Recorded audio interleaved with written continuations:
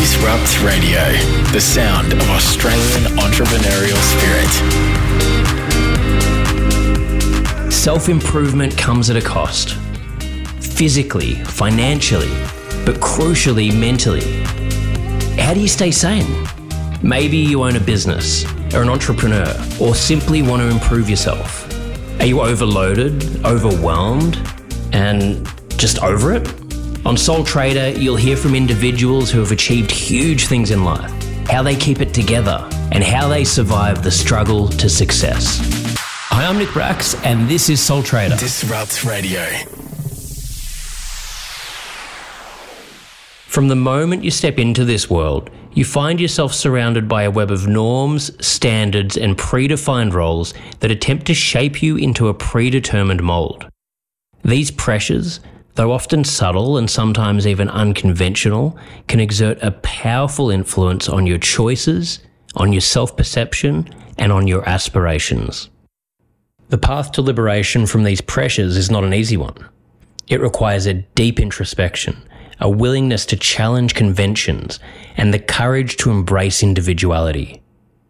It's about recognizing that your worth isn't dictated by how well you conform to societal ideals, but rather by how authentically you express yourself. The journey of overcoming societal pressures and expectations is multifaceted. It encompasses freeing yourself from the relentless pursuit of perfection that society dictates, acknowledging that your worth isn't determined by flawless appearances or picture-perfect lives. It means questioning the traditional roles assigned to you based on gender, age, or social background, and daring to forge your own unique path. This journey is also about discovering your passions and ambitions, even if they diverge from conventional wisdom of what a successful career should look like. It involves embracing your true self, vulnerabilities and all, recognizing that your authenticity is far more valuable than any mask of conformity. However, the path is not without its challenges. The fear of judgment, rejection, or isolation can often hold you back from breaking free. But as you listen to the stories of those who have overcome these pressures, you realize the rewards of self-discovery and fulfillment far outweigh the temporary discomfort of stepping into the unknown. Today's guest knows this more than most. Tom Boyd lived the dream of many young Australians. As the 2013 AFL #1 draft pick, he was marked as a future superstar in the sport. Fame and money were guaranteed, all the more so when he returned home to Melbourne to join the Western Bulldogs on a record-breaking $7 million contract. But success as a footballer came at a cost Tom wasn't prepared to pay. The intense scrutiny from the media and the public added to the enormous expectations he placed upon himself, creating a toxic cycle of insomnia, anxiety, and depression. Soul Trader. People know your story, obviously, and a lot of our listeners will know your story. But for anyone that doesn't, would you be able to just give a bit of an overview about where you've come from and how you've gotten to where you are now, what you're now doing? So I grew up in the eastern suburbs of Melbourne, massive sport addict from a young age. Basketball and football primary ones for me. By the age of 15, I was the state captain for the Victorian football side, and I was also basically selected in the state squad for the Victorian basketball side alongside the likes of Ben Simmons and Dante Exum. They're definitely better than I ever was. Don't worry, I wasn't going to go play in the NBA, but essentially got to the stage where I was doing, I think, 12 sessions of sport a week and really had to, well, silly as it may sound, decide which profession I wanted to go down in terms of the two sporting opportunities I had. And I always felt football was where my heart truly lay. I grew up looking at my father on the brick nicotine-stained wall of Mullen Reserve, a junior football club in Norwood. And he was holding the Premiership Cup in black and white, had a BB getting poured over his head. And he was always my hero. So that was where I wanted to end up playing footy, maybe not in black and white, but nevertheless, I went down the football path. And the next 2 years were remarkably successful.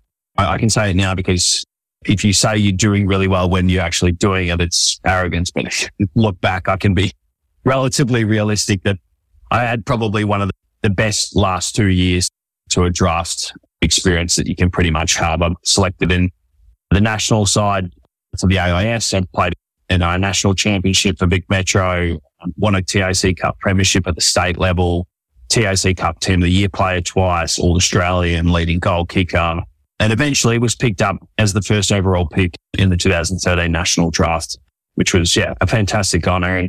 Then moved straight up to Sydney 10 days post my final school exam. I was an AFL footballer. 4 days after that, I was starting pre-season, living with 2 strangers in a different state, gone from amateur to professional, and left behind many of the things that really I valued around, balance between my school and my sport and my family. And now my whole life is consumed with football.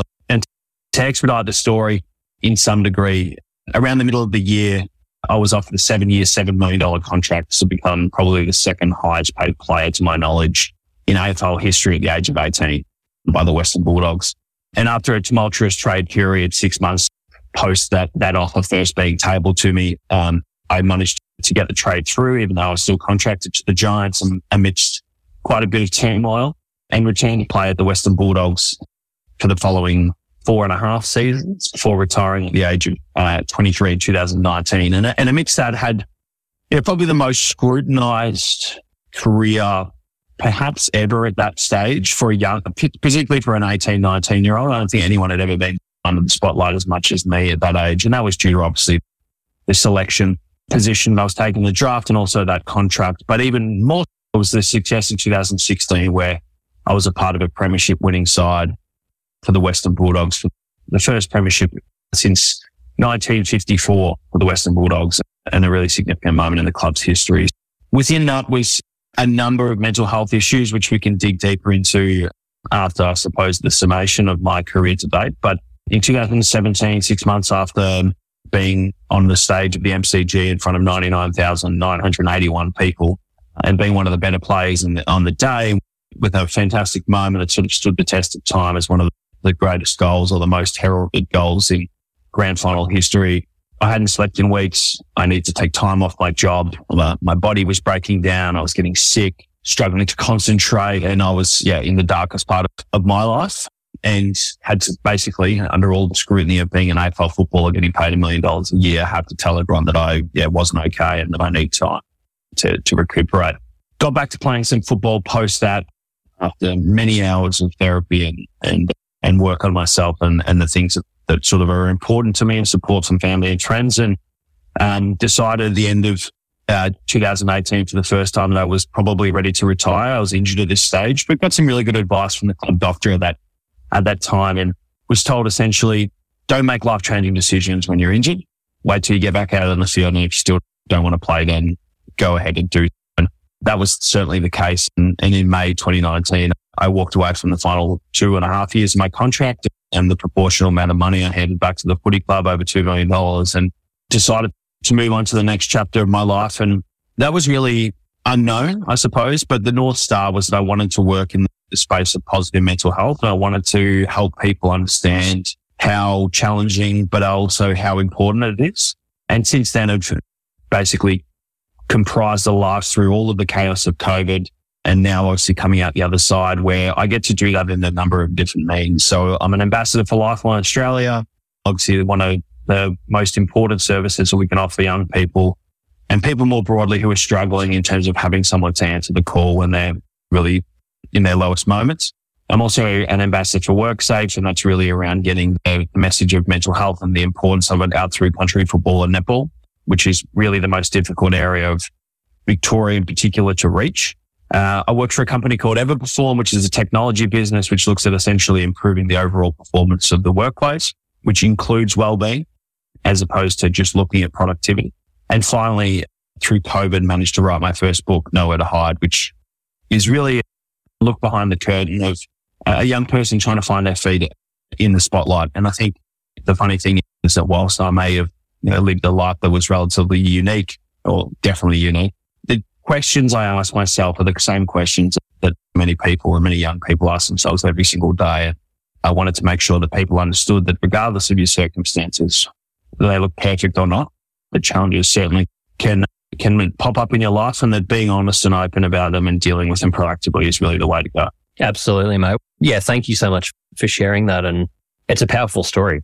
I knew a little bit about it before this, and I went and looked up in more detail and I think it's an amazing message what you're doing, and you're still so young now to be having the level of maturity that you have to be getting this message out there. And I think more than ever, it's an important message in society because we live behind a screen. We're looking at people's highlight reels on social media, and we live in such a capitalistic world where everyone is looking for what's next and how do I get what that other person has. And we don't realize what is actually going on behind the scenes. So it's just so important to get back to basics and realize how do we be grateful for what's in front of us and how do we actually work out, what we want, which like you're saying, you need that time when you're growing up when you're in your late teenage years, early 20s to work that out. Yeah. How do we expect young people to be grateful for what they have when they can see the entire world?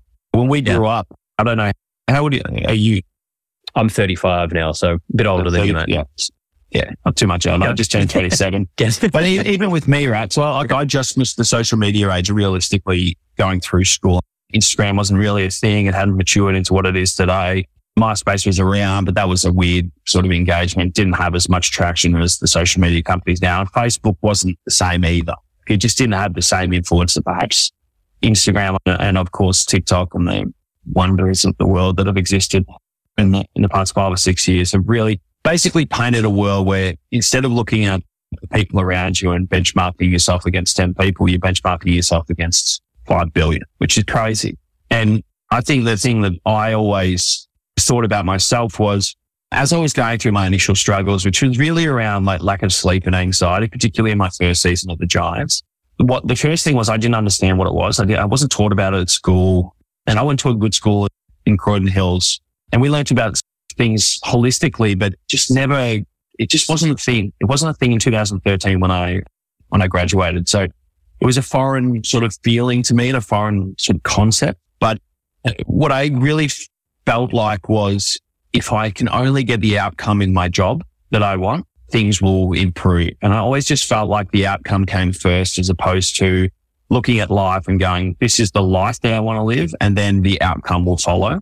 And the story I told myself for years and years was, I'm so unique and we're all unique people. And it's certainly true. It makes us complex and interesting and fascinating. And the sort of social interactions and ecosystems that we build as people are things that, are things to wonder at. But with that being said, as people, we generally experience the emotional experience of life in a relatively similar way. We have bad days, we have good days, we have really challenging periods of time in our life. There's grief, there's loss. And for me, the barrier to entry for asking for help and support was the fact that I just didn't think anyone could possibly understand. I was like, number 1 draft pick. There's only been 30 of them. Premiership player at 21. There's only 44 Western Bulldogs premiership players ever. $7 million contract. I'm the one of one. The only person who's ever been offered that at the age of 18. So when I added all those things together, it not only stopped me seeking some psychological support, but in a sense, it was like, how is my coach going to understand the experience that I'm going through? How can someone possibly understand what it's like to be abused in the street when you're 19 and told that you're worthless? Or, how can anyone understand what it's like to stand in a bar at a birthday and end up in the paper because you had a drink with your friends? Like, I didn't think anyone could understand that experience. And one of the great lessons that I learned and I tried to get out of the book is that we are all people and we experience these things relatively similarly. And there is no excuse or reason for you not to be able to access help. There's no shame. There's no guilt that should be associated with it. Your problems are just your problems and you need to deal with them as such. 100%. And listening to everything you're saying, and I can relate to so many of the experiences you had where I grew up in a well-known family. I was thrown into the media at a very young age, getting in negative situations and having a lot of things thrown onto me and dealing with my own issues and having severe anxiety, severe mental health issues. And I'm thinking, what the hell's wrong with me? Like, I don't know how to talk about this. What do I do? And it's led to that similar cause of, I've got to get this message out there to help other people know. And the more you talk about it, and even for me, hearing your story, that helped me just hearing that, because I think as humans, we're storytellers. We learn from storytelling, and we like what you're saying before, we tell ourselves when we're going through something that that we're unique. Must be something wrong with me. Why am I different? But every single person is going through their own version of something. We're all, like you said, we've all got similar emotions. We all have similar things that we go through. And the more we can relate and talk about it, the more we can push this forward and start to actually help people and make these societal changes. Yeah. What's the number one differentiating factor between the human species and every other creature on Earth is language, right? It's how we communicate, it's how we connect with each other. And it's one of the things that I've found to be most useful with regards to understanding my own story, because you can't tell it until you know it. And the funny thing I found with writing the book was, and I know that you've written one as well, is that when you talk about things, there's sort of like a rhythm to it, right? Like we're bouncing off each other. I'm bouncing from topic to topic. I can give you the summation of my life story in the 2.5 minutes that I did at the opening question, right? But when you're writing about it, in particular, when you're trying to paint a picture of an experience or a moment in time, you actually have to almost go back to that moment and you re-experience it to a degree. And you're not going to get 100% of it, but you're going to get 30 or 40 or whatever the number is, arbitrary at this stage. But that's the bit that I found most interesting and challenging about writing about moments, particularly when I was really struggling, or moments where perhaps I wish I'd done things differently, or where I wasn't proud of the space that I was in, or I felt guilt or shame or whatever. It was like, okay, so I have to basically sit there in a dark room or in a room completely alone for 20 minutes staring at this screen going, what was I thinking about? And what was I feeling at the worst moments in my life? Because that's really where the essence of the insight is for people who read the book. And, perhaps it was more cathartic, I'd say, than just talking about it. And it definitely gave me insight, which I can now relay orally rather than just in the written word. Yeah, it's just, we tell ourselves all of these things and we look at our lives or the lives of others. And if we get it that thing and this thing and, piece 5 or 6 things together, that's happiness. That's what it's going to be. And that exists so much in the workplace too, where you just go, if I just get that promotion, or I just finish this project, or just do this or just do that, there's always a silver bullet in our minds that's going to fix our problems. And I think for me, it was always just trying to get the outcome on the football field that was going to fix all of the issues I was facing in life. And at the end, what I found was, it was changing my life that fixed the problems, not the other way around. Which is, it's so powerful, because I haven't heard a story like yours where, like you said, the only player to get that kind of contract at such a young age and to make that decision to walk away from it, to be doing the thing that so many kids in Australia, they would do anything to be in that position, but you had that realization and you got to experience it and see firsthand, okay, this isn't the silver bullet. It's not the thing that's going to just solve all my problems and make me happy forever just because I've achieved this thing. What do I actually want? Who am I? What do I care about? And to be able to make that decision, I think takes a huge amount of self-awareness and a lot of strength, a lot of mental strength to do it. But it's, I think, such a powerful example to send to other people. It's like, what I see as the great challenge of the world today is that people they get boiled down to just numbers or things, right? How many followers have you got on Instagram, or how many dollars do you earn, or what is your job? Or for me, how many kicks, marks and handballs did you get on the weekend? And when I was growing up, the sentiments that I was drilled into me by my mother in particular, who's Danish and from the Scandinavian sort of way of life in a sense is they're quite a proud group of people, but there is this sort of inherent niceness and politeness and sort of properness that's associated with them. And her biggest thing was mind your manners, be polite to people. There is a core value in treating people well. And I always held on to that. I always felt like that was something that was really important to me. And the other thing that they instilled in me greatly was education. And education was always the number one imperative in terms of my priority list growing up. Though I must say it became a bit more difficult when it became evident I was going to get drafted, particularly at pick 1 or at least high in the draft. But when I went through the football journey, I found that no matter what I said, did, or experienced or provided or contributed, if I didn't get the outcome on the weekend, I was boiled down to an individual who was a failure or not important or a disappointment or whatever it was. And sure, look, some of this was definitely in my own head, but that is the greatest thing that I felt was in conflict with me as a person. And basically the core reason why I left football in the end was not because I was sad and depressed, or I wasn't going through my mental health challenges anywhere near to the degree that I was 2 years prior. I was just purely at odds with the fact that I felt like football didn't align with who I was as a person. And it really felt like that it directly conflicted with what I thought was important. And that's why I decided that the best choice for me was to walk away, because at the end of the day, I'm a realist. I feel like I'm relatively authentic in the things that I say, and I'm relatively self-aware.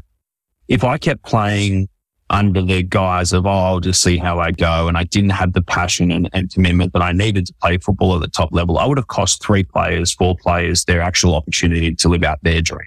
That's the calculus that happens, because the average player salary is in the realms of $300,000 a year. Most of that is basically floated by the top 10 players in every team. The rest are all on 150, 175 grand plus match payments. And all of those players couldn't fit into $1 million if that $1 million wasn't there for them to take. And I wouldn't have been able to live with myself. I would have ruined every relationship that I had in that football club, and certainly would have ended up, I'm sure, in a worse place than I did. This is Sole Trader on Disrupt Radio. I'm Nick Brax, and I'm talking about overcoming societal pressures with my guest, Tom Boyd. Have you seen in, I guess, the football, in the AFL community and sport in general, mental health for a lot of the reasons that you're saying, with being boiled down to a number, a lot of these societal things you're talking about, have you seen that being a big issue in general in sport, in AFL? No bigger than in society, I wouldn't say. Yep. The same questions that, again, to the point that we're talking about, we're all unique, but we're all people. So the experience is not drastically different. I just think that there's two things at play here. One is that football is an extremely highly pressurized environment. You mentioned earlier being in the public eye at a young age. These kids are 18 and they're expected to be perfect. And my pushback to general footballing public at different stages, or just people that I've spoken to, is if you're offered $7 million at 18, what are you going to say? No, give me a spell. There's no chance that people would turn that down, but they act like they would. And that is the craziest thing to me. But the other thing is, like, my question that I'd pose to people is, what would you do if you were given $7 million to play football at 18? What were you doing at 18?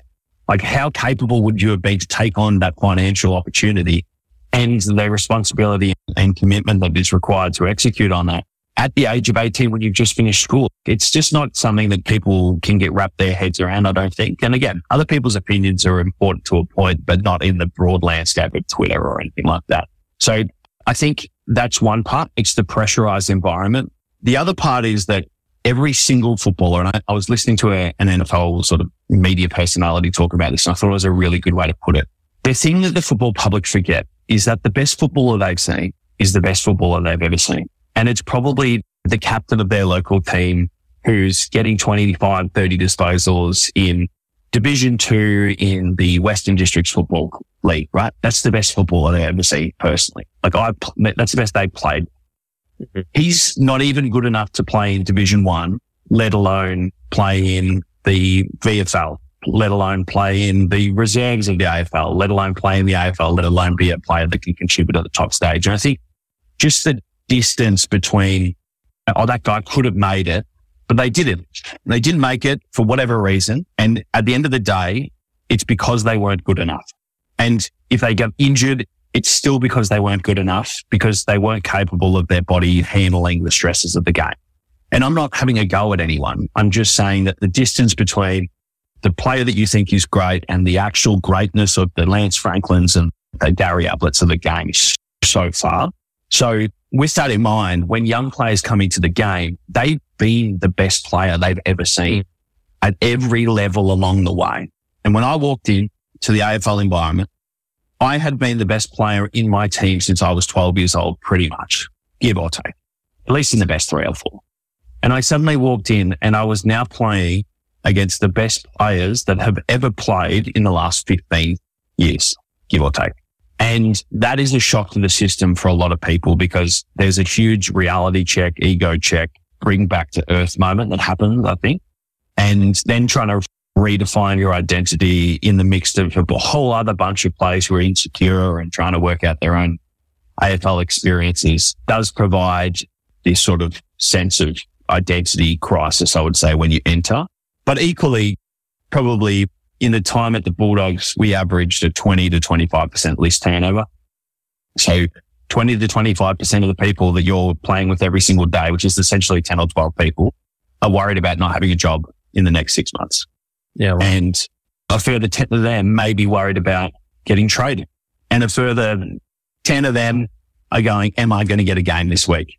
And so there's just this sort of 75% number, if I had to estimate, that are uncomfortable all the time in the spotlight under the scrutiny of the AFL public and the media that goes along with it. So it's the nature of team sport, but it's the nature of professional sport as a whole. This is Sole Trader on Disrupt Radio. I'm Nick Brax and I'm talking about overcoming societal pressures with my guest, Tom Boyd. Even players that have been around for a while in your mid-20s, they're still, in relative terms, young.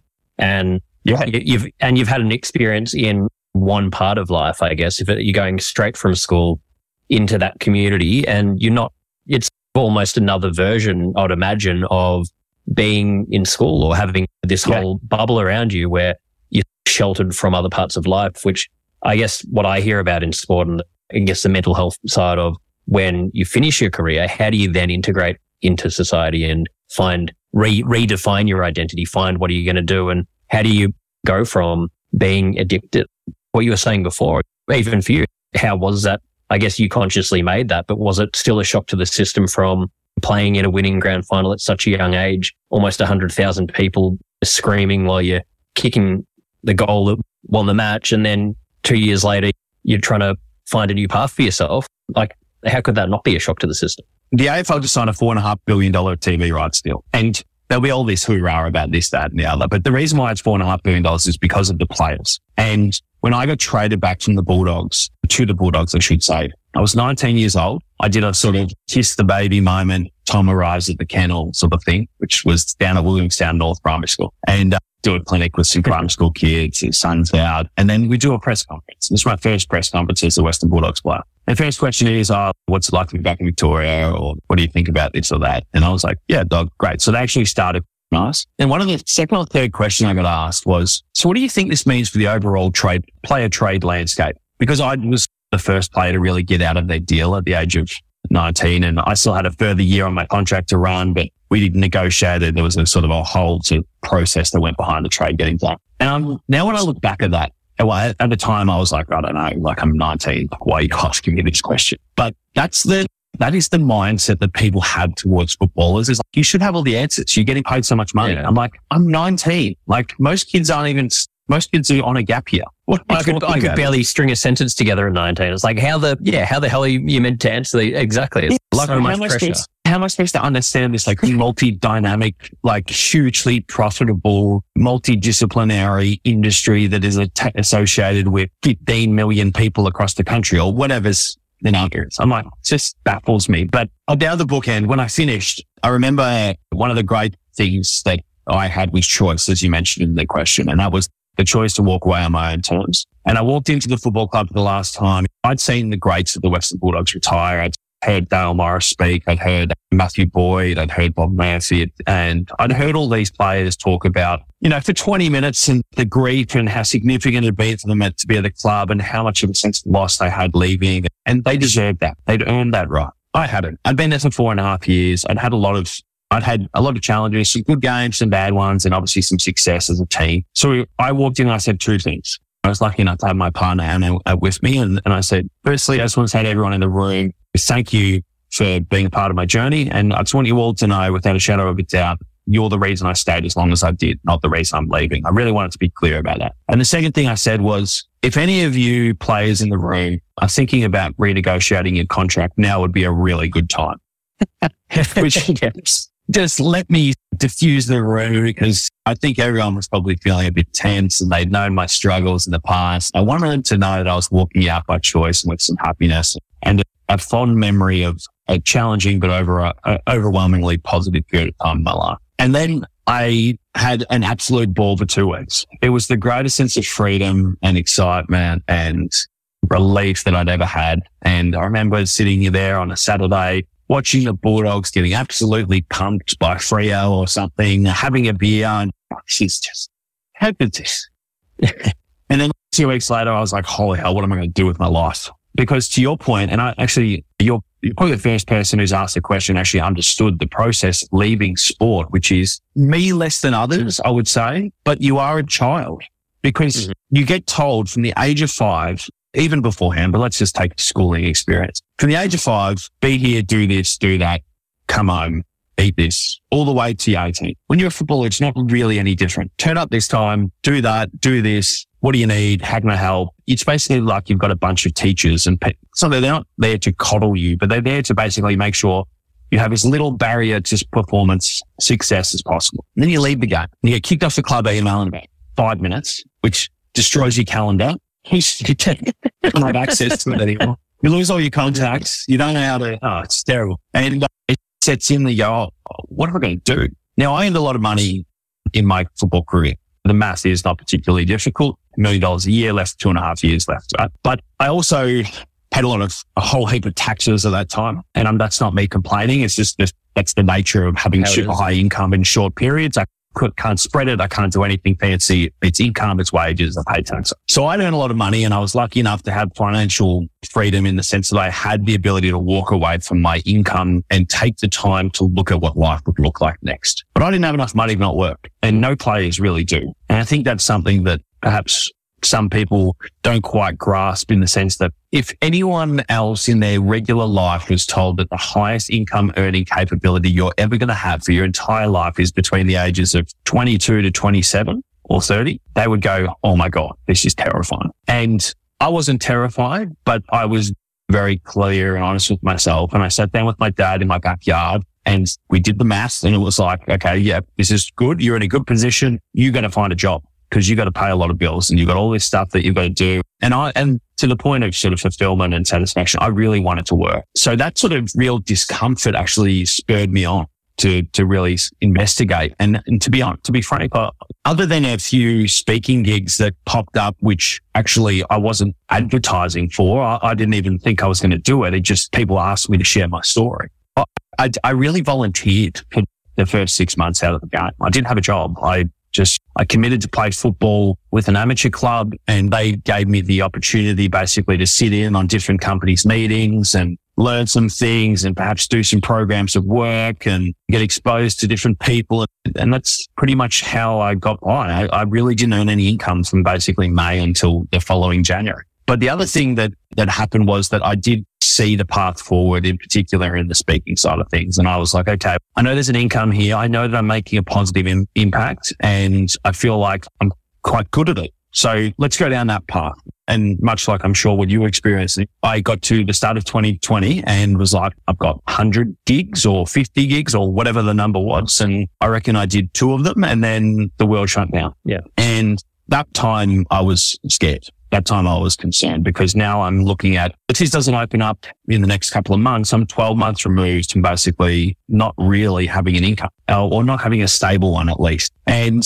it was in those moments with the fear and terror and uncertainty that gripped the world. And again, this is not a comparable thing. I'm not saying I had it worse than others or anything like that. I'm just saying that it obviously upset my world just like it upset everyone's. That's when I thought, for structure, I need to do something. And that's when I started writing the book for the first time by myself in the room of my house, which was at that stage a 150-year-old house that needed a renovation terribly. That was actually the first sort of next iteration of what I was doing for work. And then I started to again, basically volunteer with the technology company that I work with. And I've always operated on the sense is like, I'll give something to you. And then at some point when I can show that I've given you value and that I've contributed, then we can talk about obviously me being rewarded proportionally. And in a sense, COVID was a really tough time. But in another sense, Anna fell pregnant with our first child, who was born this year. And I found that I actually didn't want to just do speaking. I didn't just want to be a talking head, but I actually wanted to do a number of different things. And I was lucky that COVID spurred me into doing that. Congratulations on the first child as well. And I love that story. And I think a big thing I talk about a lot on this podcast is the events that happen in life really shape that longer term picture. And it's like that saying, life only makes sense backwards, but must be lived forwards. And we have to just keep taking what's in front of us. And similar thing for me. During COVID, I was overseas. I'd come home. I had all this time free, ended up writing the book, starting this podcast, and it actually became the time I needed to take a step back and do things that then propelled things forwards. And in your day-to-day life, do you have things for your own mental health that you do?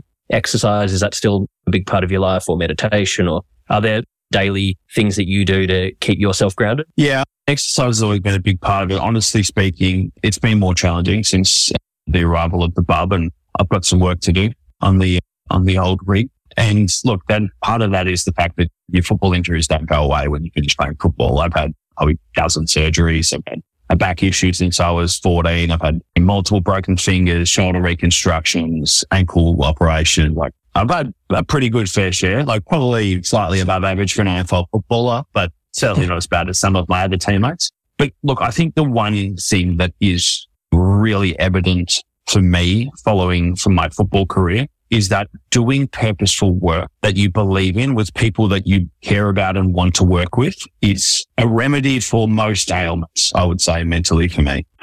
So that I would say is it.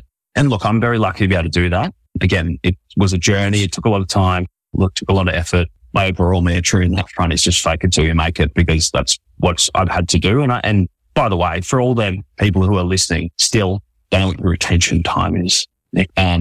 No one has got it figured out. No one. I don't care if you're Jeff Bezos or if you're starting your first job at McDonald's. No one has it all figured out. Everything is a challenge. There was always going to be complexity and things that you come across in your life that you're uncertain on how to deal with. So the best thing that I've found is just put a version of yourself out there that if you want to achieve something, put yourself out there. Have a go. You can always go backwards and start again, or you can always pivot and change. And I don't mean that in the sense of, again, take away the financial burdens that many people struggle with. If you want to do something, fake it till you make it. Is my general sentiment on life. That seems to have worked to me. Yeah, that's those two things. I saw a psychologist for probably thousands of hours over the last, I don't know how many years, but I found that over the course of that journey from probably 2015 to 2000 and say probably the start of this year, that we got to know each other so well that it just lost its meaningfulness. But yeah, they're probably the main things. I'm not a huge meditator. Again, for me, it's always been about balance and just trying to find work that really fulfills me and satisfies me and allows me to stretch the intellectual muscles that were pretty dormant during my footballing career. Yeah, no, I love that answer. And I think, the fake it till you make it is such an important thing to remember. And I think what you said, finding things that have meaning for you, what's purposeful, and that is different for everyone. But if you can find that, then, and more focus on that daily, am I doing things that actually fit in my value system, meaningful to me, rather than focusing on all the external things? How much money am I making? When am I going to get to the next step? Because we can't control that stuff. And like you said, that stuff's is not what's going to make us happy anyway. So if you just always bring it back to that, you can't go too wrong, because at least you strip everything else away. At least you're doing something that you actually truly value and care about. So I think if you follow a path to something that you love and that you are willing to commit to being really good at, then money will come. And again, I'm very cognizant of the fact I try and be as authentic as I can. I've been paid a lot of money in my life. I earned a lot of money as a footballer. I get all that. And financial hardship is an extraordinarily challenging thing that affects so many Australians and obviously people around the world. My general sentiment is that there is always a balance between the two things. But if you can find a way to navigate purposeful work, you will find a way to get better at that work and scale that work. And hopefully the money will follow. Keep doing what you're doing. And thank you for making the time to have this chat today. Fantastic to meet you. And thanks for having me on. The learnings from this interview can be applied to many different fields and stages of life.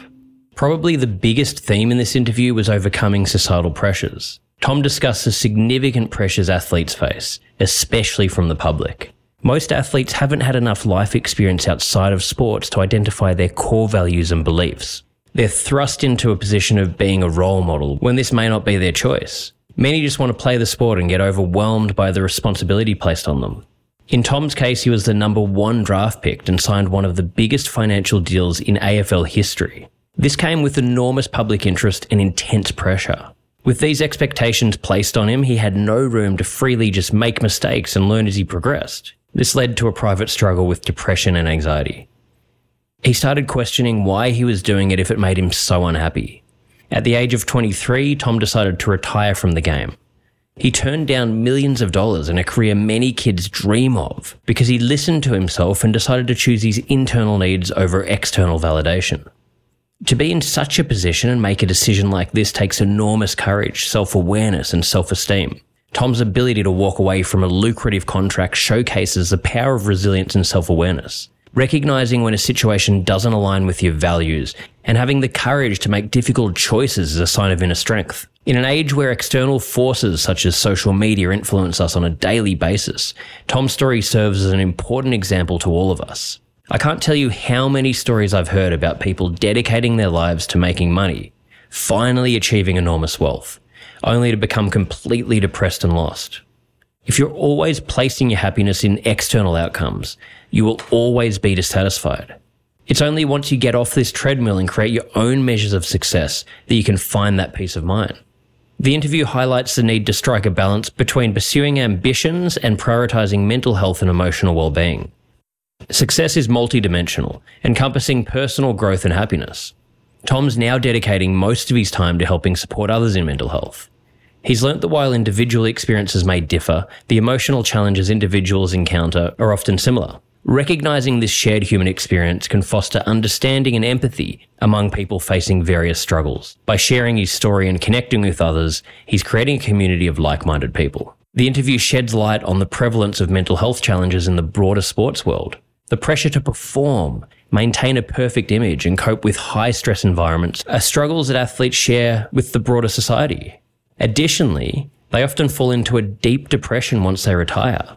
After spending their entire life dedicated to a singular pursuit and receiving the validation and excitement that comes with it, they can be left completely lost and alone when they retire. Even Michael Phelps, probably the most decorated Olympian in history, became suicidal following his retirement. One of the key things this highlights is the core human need for daily purpose. We're told that life will be forever joyous if we achieve huge success, but the case studies show different results. There are studies showing that once you make above $80,000 per year, your happiness barely changes. Once your core needs are met, you don't actually need much else. Of course, it feels good to become successful, but the most important thing is maintaining daily purpose. Many athletes don't have the life experience or guidance to plan for dealing with this in advance. It's just another reminder that we're all human and we need to have empathy and look out for each other. Tom also highlighted the identity crisis athletes can experience when transitioning to professional sports. The shift from excelling at lower levels to competing at the highest level can trigger self-doubt and insecurity, reinforcing the importance of working on yourself outside of your career. The interview touches on the financial aspects of transitioning from a high-income earning period during a short athletic career to building a stable income after retirement. Tom mentions the need to handle financial planning carefully and manage post-athletic income. A significant takeaway is the necessity of seeking help, even when facing unique circumstances. Tom's experience shows that reaching out for support is a sign of strength, as everyone grapples with challenges at different points in life. You can reframe challenges as opportunities for growth and learning. Every experience contributes to shaping character and understanding, enabling you to emerge stronger from adversity. Tom's definition of happiness centers on a purposeful and meaningful life, engaging in fulfilling activities and nurturing relationships. His pride lies in the quality of his relationships and their positive impact. This underscores the importance of nurturing meaningful connections. In essence, Tom's interview serves as a powerful reminder that authenticity, resilience, and mental well-being are crucial for navigating life's challenges and achieving personal fulfillment. His story resonates with a wide audience, extending beyond the world of sports to anyone seeking a more meaningful and purpose-driven life. Disrupt Radio. On Disrupt Radio, you'll hear Megan Flamer and Alan Jones. You have a theory about accelerator programs. Yes, we've mentored and coached in a few accelerator programs. Just a few. Over the years. Whether you're just starting out or figuring out your next stage of growth, the advisory board is here to lend a helping hand. Like, what are the blind spots that we have? What are the things that you just don't know. Megan Flamer and Alan Jones have helped thousands of founders, CEOs and organisations all over the world take their lives and businesses to the next level. How are the startup ecosystems different around the world? The Advisory Board. If they're a casual employee, their minimum entitlements will be different to somebody that's permanent, for example. Live on DAB+. I have to be prepared to take constructive criticism and take it on board and listen to it and, incorporate it. Online and on demand at disrupt.radio.